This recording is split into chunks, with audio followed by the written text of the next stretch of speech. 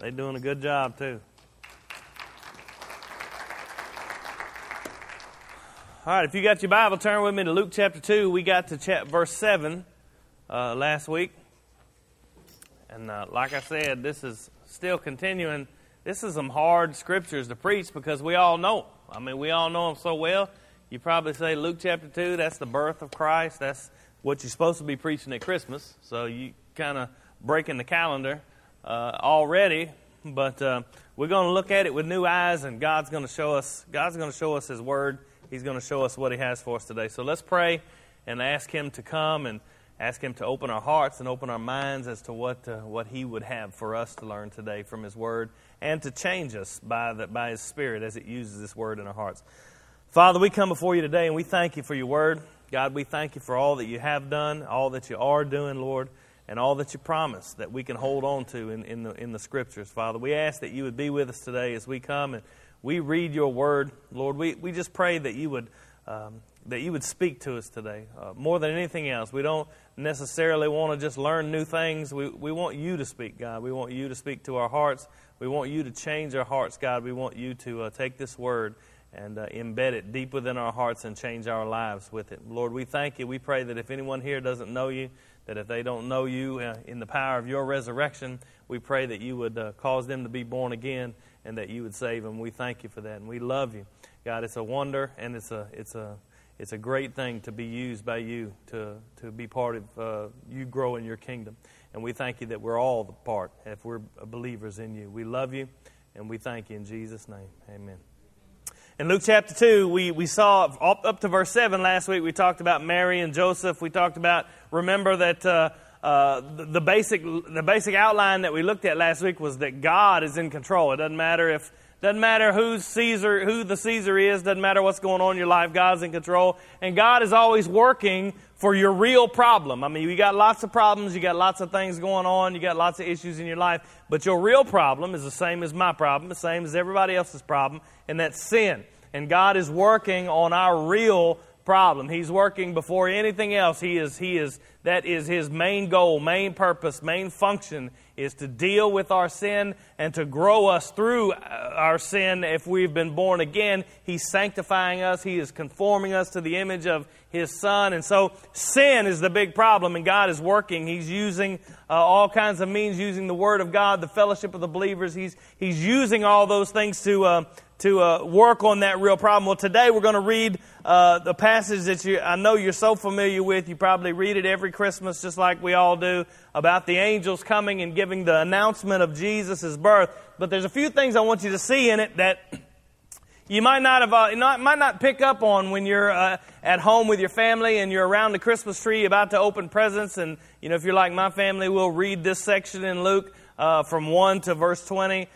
There's some things that we need to understand what God is doing. There's some things that God has done, and this announcement from the angels as they come to the shepherds, you know the story. I probably don't even have to. I'm going to read it, but I probably don't have to read it to you. You know what's about to happen.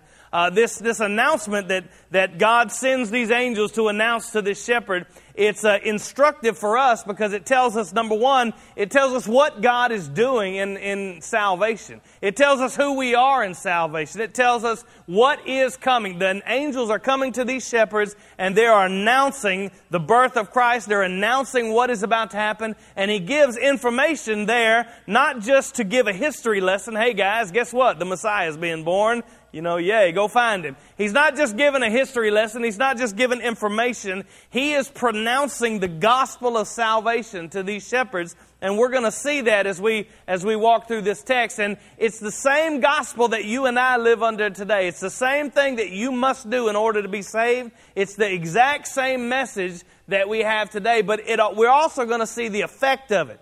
And that's where I want to kind of focus, is the effect of this message upon you. Because if it doesn't change your life, if it doesn't change your heart, if it doesn't affect the way who you are and the way that you walk, the way that it's going to here in this text, then you need to examine yourself whether you've trusted in this message, trusted in this person. Because that is the effect of what we see here. So let's look at it. The first thing I want to show you is that the gospel is brought to sinners.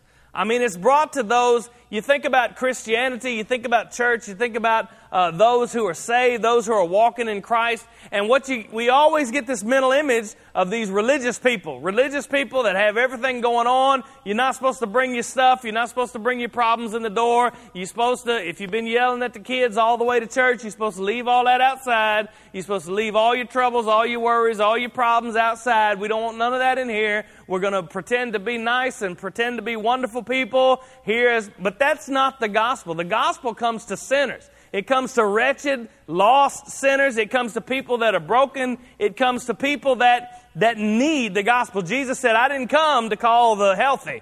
I came to call the sick. It's the sick who need a physician. So let me just read in verse 8 and 9.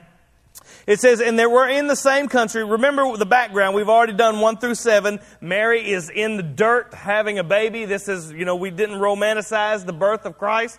It's not like the cute little nativity scenes that you see. She is in the dirt, probably in a stable, maybe a cave, we're not sure. But there's a place where animals are kept. There's a manger there. She is going through all the things that you ladies have gone through who have had children. You know what it's like to be in the hospital and have a baby. She's going through exactly what you would go through, except without an epidural and laying on the ground. And so she's going through all that. And while she is doing that, we showed last week that there was no room for them in the inn, and we showed that that's not the real problem. It's not the real problem that, hey guys, come on, make room for Jesus. The real problem is sin, and the reason there was no room for them anywhere in Bethlehem is the same reason there's no room today in people's lives for Christ. It's because of sin. And so we see that while Mary's going through all this, Bethlehem is sleeping, or they're just doing what they do. People might be walking around. There's a lot of people in Bethlehem at this time because of the census, because they were being taxed and they were there to register.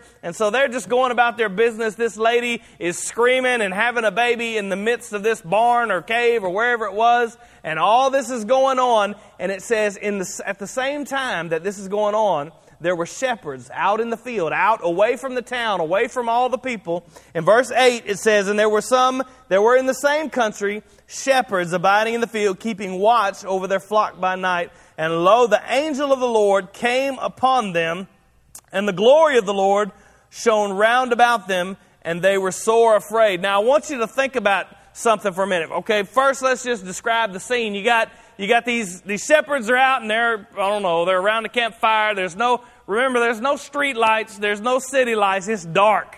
And all of a sudden, these shepherds are sitting there, and an angel appears, and it says, the glory of the Lord shone all around him. So this angel just appears. It's not just like some glowing thing in the sky, like, oh, look at that. What is that? Is that a UFO? Is that a light in the sky? No, the glory of the Lord shone all around them. It was bright. And what would be your first, if you're out camping, you're out in the woods, what would be your first response?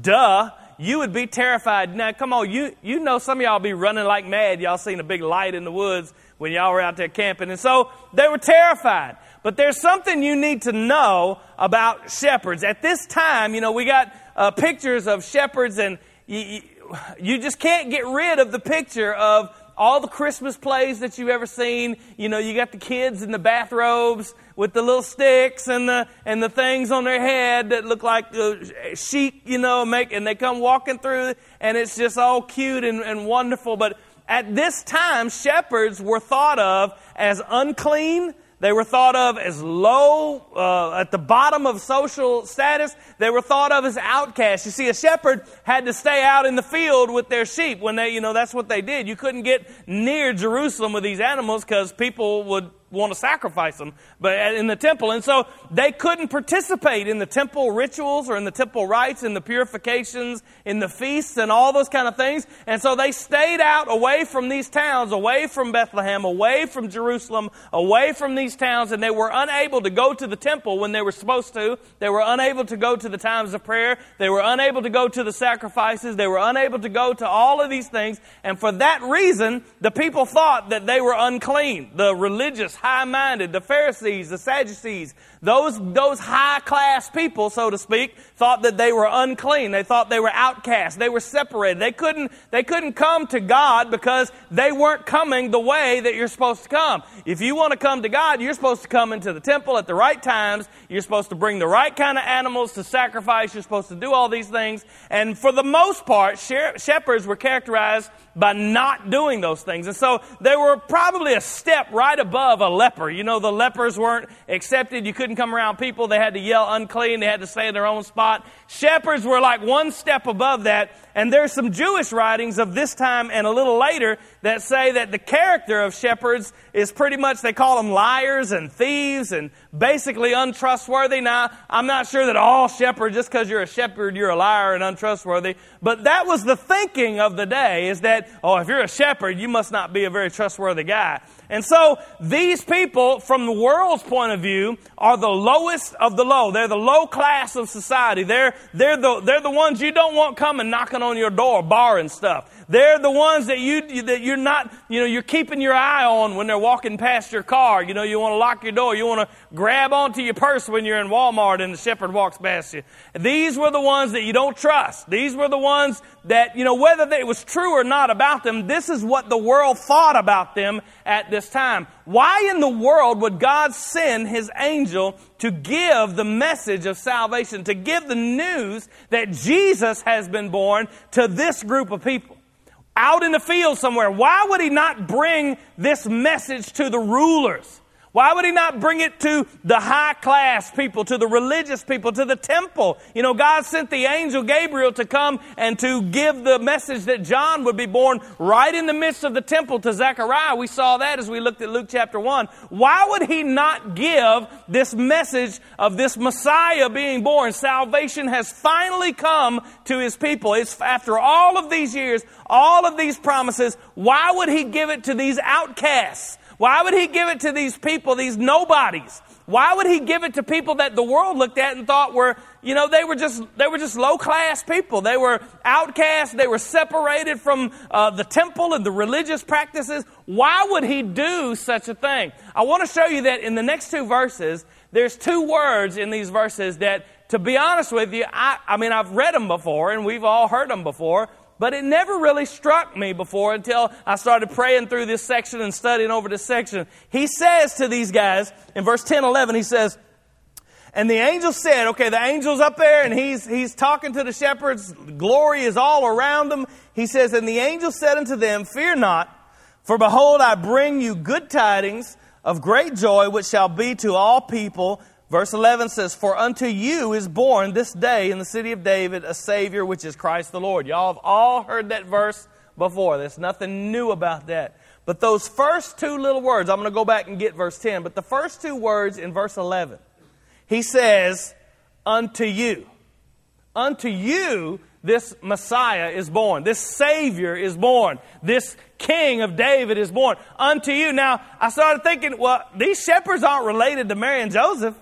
They're just out in the field somewhere. It says, unto you, this Messiah is born. Understand, the angel's not just telling them. God didn't send him just to say, hey guys, guess what? The Savior's born. All right, we've got a Savior now. He's going to go, he's going to die on the cross and we've got a Savior. He looked at these shepherds, this angel, this heavenly divine being that was filling the sky with glory. Glory surrounded all these shepherds. He looked at them and he said, unto you, today to you, this Savior is born. Today, for you, sinner, this Savior has been born. And so, He didn't come to the religious, the rulers, all that. He came unto you, the shepherd, to you, the outcast, the one who people thought that was hopeless. This was not just an angel announcing, hey, guess what?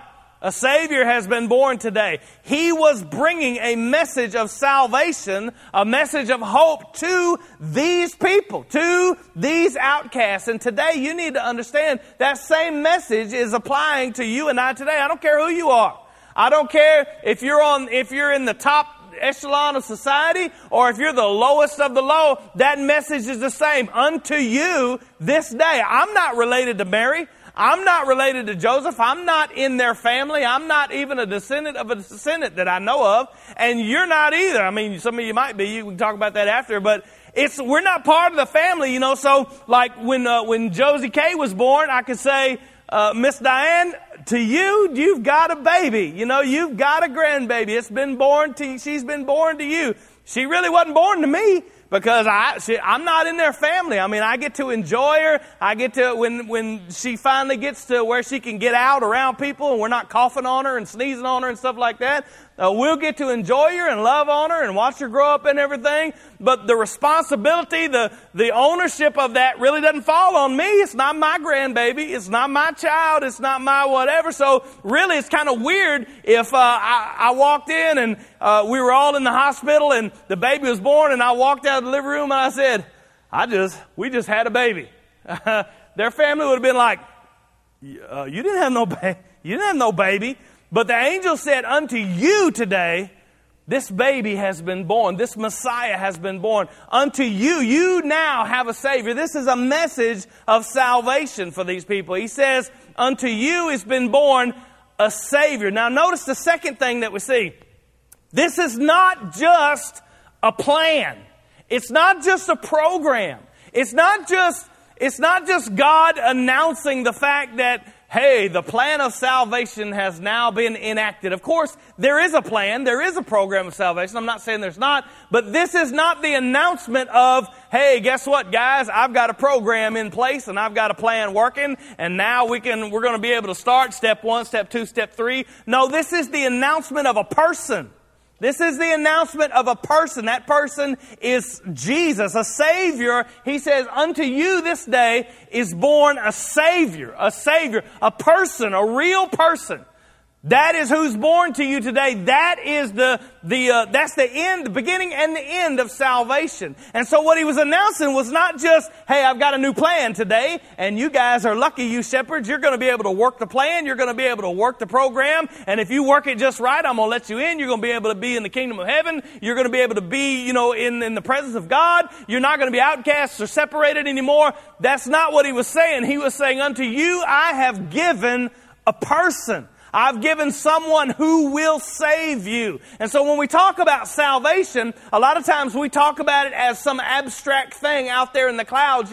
I have received salvation, and that's a legitimate way to talk about it. I'm not making light of that. But the reality is you don't just receive salvation, you receive a person. And that person is Jesus Christ. And so if you don't have a relationship with this person, I question whether you have the salvation that comes along with this person. You can't say, I followed the rules. I followed the program. I walked down the aisle. I did what I was supposed to do. I come, and I go to church every Sunday and I do what I'm supposed to do. And I repeated the prayer and I do it. You have to have a relationship with this person. You have to encounter this Savior. And so the angel came to these shepherds and he said, to the lowest of the low, he said, today unto you is born a Savior.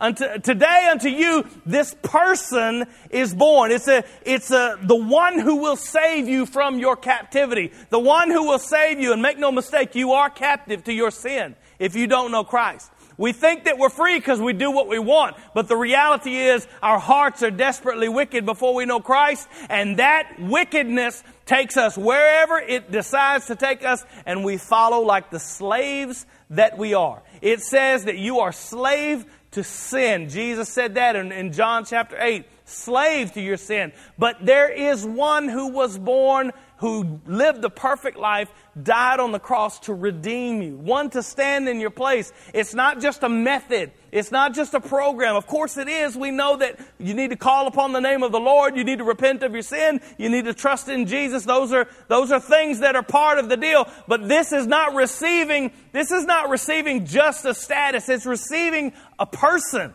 It's receiving the Lord Jesus Christ. It's dying to self, allowing Him to come in and live through me. It's a personal relationship with Jesus.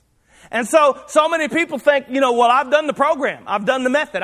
I'm in. But have no relationship with Christ, have no inkling of love for Christ. You know, I say this all the time about, you know, if you have a wife, a child, a brother, sister, father, mother, whoever they are, and you just spend all of 2 or 3 minutes a week or an hour a week talking to that person and refuse to have company with them at any other time, you have a very sorry relationship with that person. You have a relationship with that person that's not growing. You have a relationship with that person that's never going to be anything other than what you have right there in messing with them for an hour or so a week. And so we understand that Jesus, when He comes in and He changes your heart and fills you with the Holy Spirit, now all of a sudden you see everything through the filter of Christ. You see everything through the filter of who God is and what He has done. That is who you are. We're not talking about, hey guys, you really need to start changing your thinking. You really need to start doing this and not doing that. You really need to start acting better. You really need to start doing... We're not talking about all that kind of stuff. We're talking about being transformed in the bottom of your heart into a new creature, into a new person with new desires and new loves, because you're always going to do what you love. That's just a given. You can refrain and you can discipline yourself to do, you know, this thing or that thing, but you will always revert back to what you love. We need a heart change to change what we love. We need a heart change to change the desires of our heart. So the angel says to them, a Savior is born. He is the one. He is the one who brings salvation. And He's the only one who could.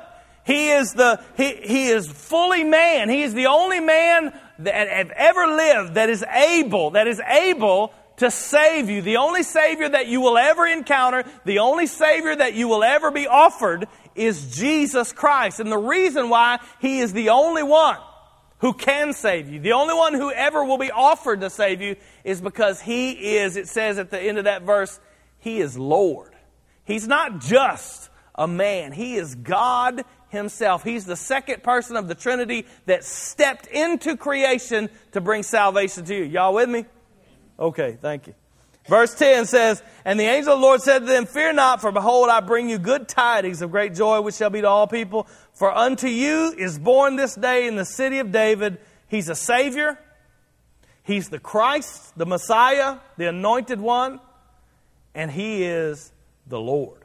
He is the Lord Himself. Listen, before there was ever a creation, before eternity passed, before there was any trees, any air, anything, God the Son, the second member of the Trinity, decided that He would take on the nature of a man and step into creation and feel what you feel, and hurt the way you hurt, and be persecuted the way that you're persecuted, to endure shame and suffering, to endure all these things, but never to sin, never to break the law of God, so that you and I could have that perfection. He's the only one that's able to free you from your sin, because He's the only one that never sinned.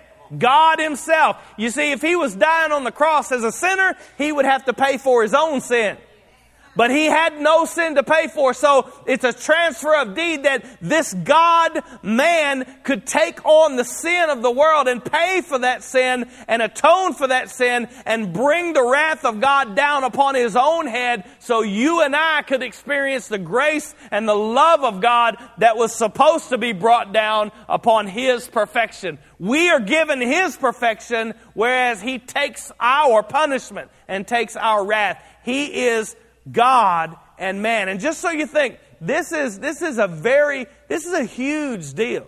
This is not just out in the realm of theology somewhere, and I don't really have to worry about that. When Jesus, the second person of the Trinity, God Himself, before the foundations of the world, God the Son, when He took on flesh, when He came in the likeness of men, He stayed that way. He will be that way for all eternity. When you die, if you're born again, you go and you stand before God, you will be able to see Jesus, God and man. What He did for us is so much bigger than we think. A lot of people think, Jesus came as God and took on the form of a man and took on flesh in the incarnation and came and He died on the cross and then He ascended back to heaven and now He went back to normal and everything's back the way it was before He ever came. That's not so. Paul says in Colossians chapter 2, he said, all the fullness of deity, all the fullness of the Godhead bodily dwells, present tense, in Christ. Right now, He's seated at the right hand of the Father as both God and man. For the first time in all of creation, for the first time in all of eternity, a man was able to walk into the throne room of God, perfect, never having sinned, sit down at the right hand of the Father, and able to accept righteousness, able to claim righteousness, and through Him we can come. We can come through Him to the right hand of the Father. We can come to the throne of grace and we can come boldly because He's purchased it for us. So this announcement was not just giving information. This is not just the angel saying, hey guys, I need to tell you something because, it's kind of a special time right now that we're going. He was giving the message of salvation in this person, Savior, Christ, Lord. He is born, not just born, but born unto you. He's born for you. These lowly shepherds out in the middle of nowhere who probably didn't know anything about anything, didn't know Mary and Joseph from anyone else. He said, for you today, unto you this Savior is born. Unto you this Lord has come to save you from your sin. And so what we see is that this God in man, what a love that He took upon Himself flesh. He made Himself no reputation so that He could save you. So that He could save me. That He could save the lowest of the low, the wretched. When we were yet sinners, Christ died for us. When we hated Him, when we were enemies of God, He took on flesh, came in the incarnation as God and man. Unto you today, He's been born. Unto you today, He's lived a perfect life. Unto you today, He's died on the cross. And unto you today, He has risen from the grave in power and glory so that you can come into the presence of the Father. And so it says, let's go back to verse 10. It says, and the angel said unto them, fear not, for behold, I bring you good tidings. That word good tidings is the word where we get evangelism or evangelist or evangelical. It's the word for gospel. He says, behold, I bring you the gospel. I bring you good tidings, good news. I bring you good tidings of great joy, which shall be for all people. It's a joyous message. I'm going to get back to that in just a minute. In verse 13, he said, or 12, he gives them the sign. He says, and this shall be a sign unto you. This is how you'll know who He is. This is what He's telling the shepherds. He says, you'll find the babe wrapped in swaddling clothes and lying in a manger. Probably not too many babies in a manger in Bethlehem that night. So He tells them how to find this Messiah, how to find this Lord. They tell Him who He is. Now, this is where stuff really gets real. Verse 13 and 14 says, and suddenly there was with the angel a multitude of the heavenly host. That's angels, an army of angels. That's what the word host means, army. There was an army of angels, a host of angels, heavenly hosts, praising God. They were praising God, and they were saying, glory to God in the highest, and on earth, peace, goodwill toward men. Peace for those with whom God is pleased. There's peace, finally. Now imagine this for just a second.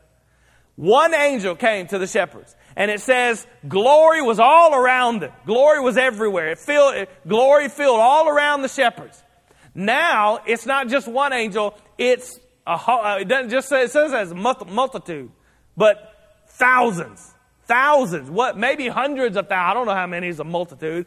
Thousands of these angels. Can you imagine what a sight this was for these lowly outcast shepherds who were at the bottom rung of society, who couldn't keep the rules, the religious rules of the temple because they were always out in the field with their flocks. They were unclean because they never attended the rituals and the rites and all those kind of things. all of these shepherds out in the field, and here is a multitude of angels. Here is thousands upon thousands. One angel, glory filled all around him. Can you imagine what it looked like with thousands of angels? And what did they do? They were praising God. Glory to God in the highest, and on earth, peace. For the first time ever, for the first time in creation, for the first time in eternity, you and I and the shepherds that night and everyone on the planet has an opportunity for peace. Now, that may not seem like a great big deal because, to be honest with you, these are hard verses to preach because you all know them. I mean, y'all have heard, y'all could probably quote, glory to God in the highest and on earth, peace and good. I mean, y'all can quote that without even reading it. But the reality is, they probably understood what this peace meant. Because when you and I are in sin, when we live in sin, you are an enemy with God. I don't care who you are. I don't care what you do. I don't care if you're on the top, religious scale, or if you're down at the bottom in the gutter. You and I and mankind is enemies, are enemies with God when we don't know Christ, when our sin is not paid for, when there is no righteousness that we can have. The Bible says there's none righteous, not even one. When you stand before God as a sinner, you are an enemy. When you live your life as a sinner, you are an enemy to God. The mindset on the flesh is enmity. That means hatred. That means you hate God. Now, you might be walking around going, I don't hate God. I mean, I'm here, ain't I? It's all good. I'm not an enemy. I don't hate God. You hate God, the Bible says, because you have invented a God in your own mind. If I like a particular sin, if I enjoy a particular sin, then hey, my God's okay with my sin. Yeah, I know the Bible says it's a sin, but I'm going to keep doing it because, I just feel like it's okay. You've invented some God that doesn't exist. And you are at enmity with the true God. You are in hostility with the true God. It's like two armies are at war. Two countries are at war. They are battling against each other. God is saying, this is what righteousness is. And you're saying, I don't care. I'm going to do what I want to do. I'm going to live the way I want to live. And I'm going to add a little bit of religion in there just so I can say I made you happy. And God is saying, no, that's an abomination. I don't know what the word is. We are enemies. We are knocking heads with the Almighty God. And when man's will comes up against God's will, I can promise you who's going to win. We are enemies in our wicked works of God. Even if, most of us, we're just trying to go to work. We're trying to come home, trying to feed our families, trying to do what we're supposed to do. I'm not robbing banks. I'm not doing drugs. I'm not out there killing people or doing it. I'm just living my life. Can't you just let me live my life? Understand that everything that you think, the desires of your heart, Genesis 6 says every imagination of their hearts was only evil all the time. Everything that we think is either sinful or not sinful. Everything that we do, every moment that passes by on the clock that you are not loving God with all of your heart, your mind, your soul, and your strength, you are sinning against the Holy God. You are an enemy against Him. But here, the angel comes because of this birth in Bethlehem, in this no-name town, backwater country, and he says, today, peace has come. Today, there is a truce between you and God if you would come and trust this Savior. He will save you from your enemy, which is God. I know that sounds weird. That sounds strange that your enemy is God. He will save you from the wrath of your enemy. He will save you from the wrath of the one that you hate, the true God. Not this God that you make up that's okay with all your sin. The true God. He will save you because He is that God. And He came as a man to take your place and to bear all that punishment. The same sin that we hold on to and that we love and we say it's not that bad, it's okay. That is the wrath. That's the punishment. That is the pain and the torture that was heaped down upon the head of Christ as He was on the cross. And we say, well, it's not that big a deal. It's no big deal. Everybody's doing it. You can't be crazy about this thing. You can't be a fanatic. What's wrong with you? I mean, I'm not going to be one of them crazy people. That sin that we're defending is what caused Jesus to be crucified. It's what caused the sky to go dark as the wrath of God came down upon His only Son. Understand that God hates sin. I don't care if you call it whatever you want to. I don't care if you say it's not a sin. If the Bible says it's a sin, God hates it. And I can make a good case. Write Psalm 5:5 down somewhere. Go look it up somewhere some other time. Psalm 5:5. It says, you ever heard that thing where God hates the sin, but He loves the sinner? Psalm 5:5 says, you hate all those who do iniquity. Doesn't say, hey, hates the sin, love the sinner. Now, in a sense, God does love all the world. He gave His Son to die for the world, but it says, Psalm 5:5, you hate all those who do iniquity. When I say, my sin's not that bad, it's not really a sin. I mean, the times have changed. We don't live back in the first century anymore. We're more smarter.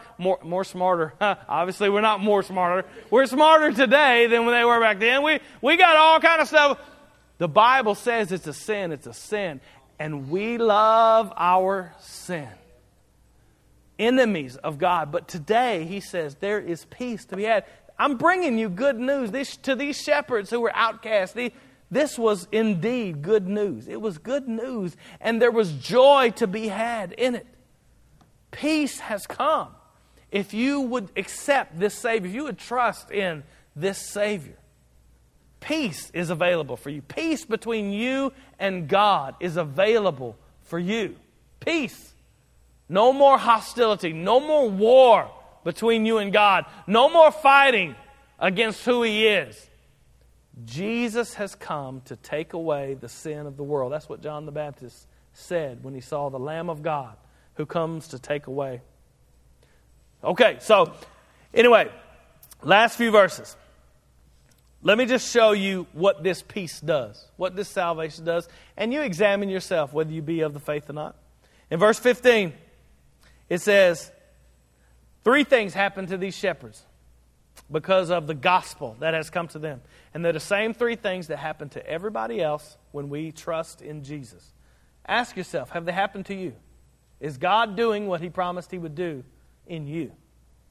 It says in verse 15 and 16, let me show you how these shepherds are transformed. It says, and it came to pass as the angels were gone away from them in the heavens, the shepherds said to one another, let us now go even unto Bethlehem and see this thing which has come to pass, which the Lord hath made known to us. The first thing that always happens when the Holy Spirit draws you, when the Holy Spirit changes your heart, when you receive this regenerated heart that is a new creation that desires God, you will be drawn to Christ.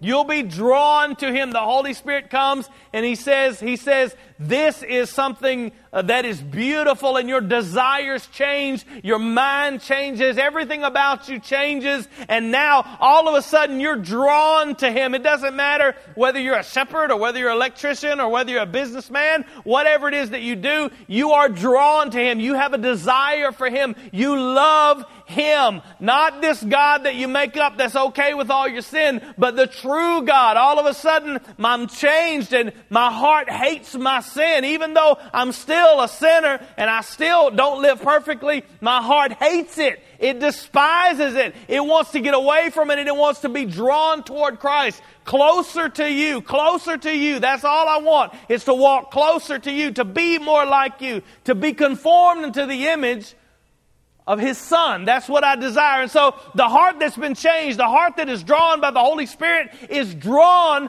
always to Christ. It's not just drawn to do better and be better and to act better. It's drawn to a person, drawn to this Savior, to be in relationship with Him. Have you been drawn? Is your heart desiring Jesus today? Does your life desire Him? Do you have a desire to know Christ, to walk with Christ, to see Christ? If you don't have a desire here to see Christ, heaven's really going to stink for you. You got this, most people have this picture of heaven as just, it's all laying back on the couch, getting fed grapes while the waves smash against the... Heaven is where Jesus is. And the worship of Jesus is going to be going on in heaven. So you have no desire for Christ here. What in the world makes you think you're going to be in heaven?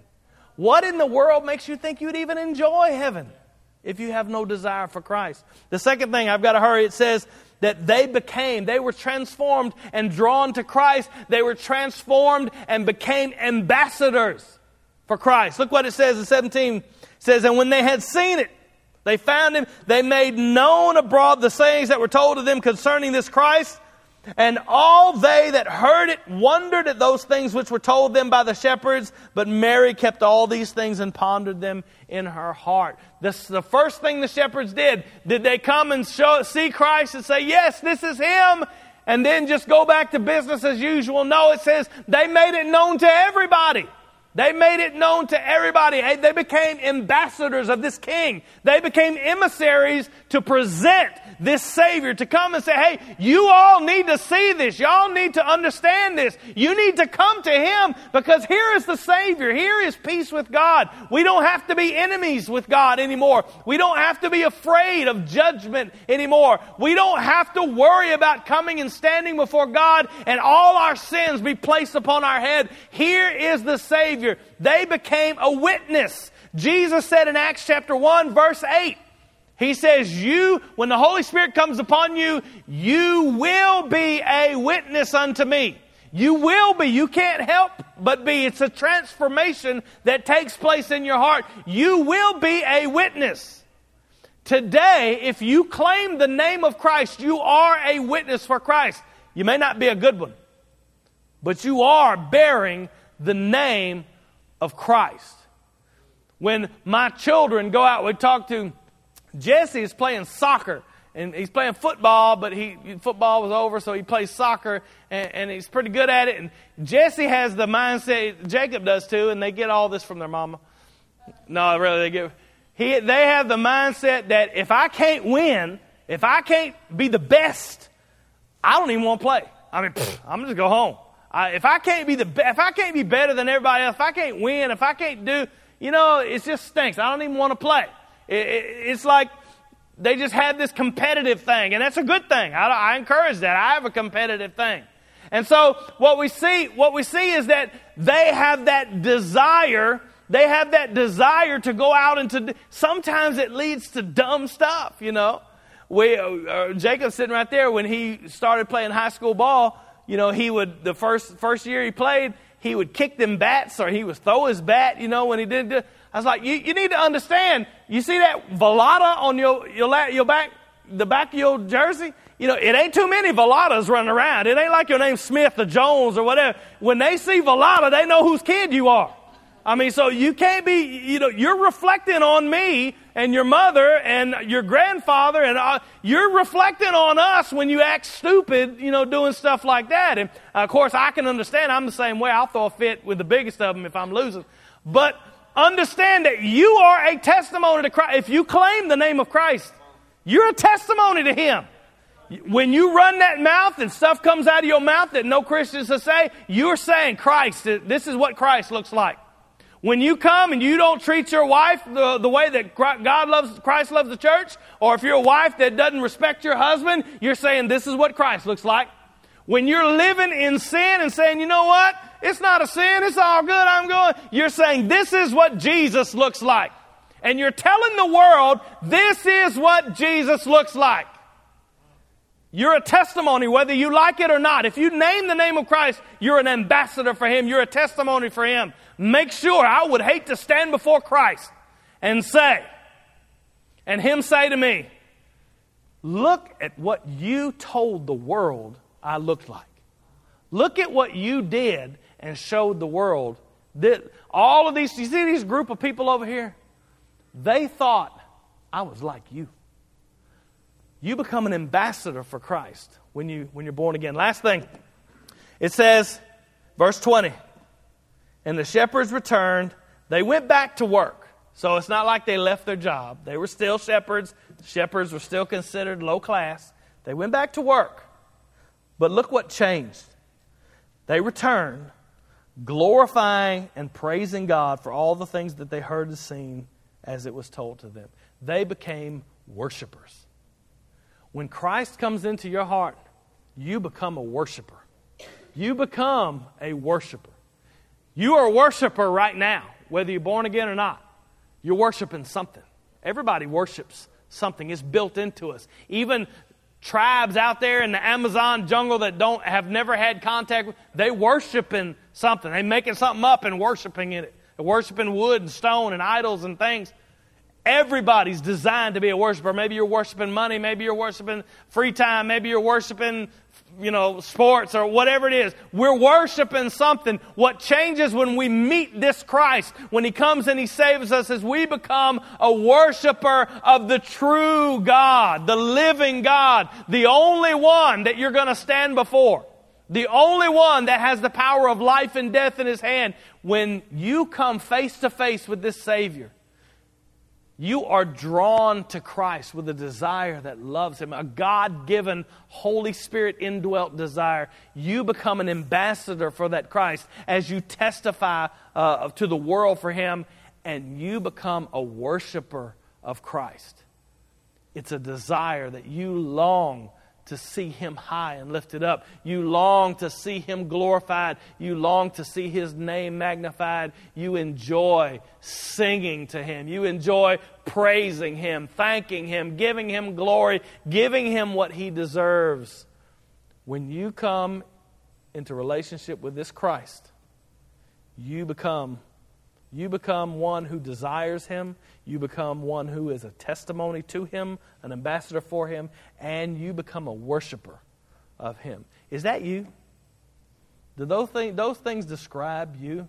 You notice I didn't say you're perfect and you never sin again. Didn't say that. I didn't say, well, you never mess up. I didn't say that you become a monk and go live in a monastery. I didn't say that you become a preacher. I didn't say any of those things. Shepherds went back to being shepherds. Electricians go back to being electricians. Businessmen go back to being businessmen. The only difference is now they have a heart for Christ.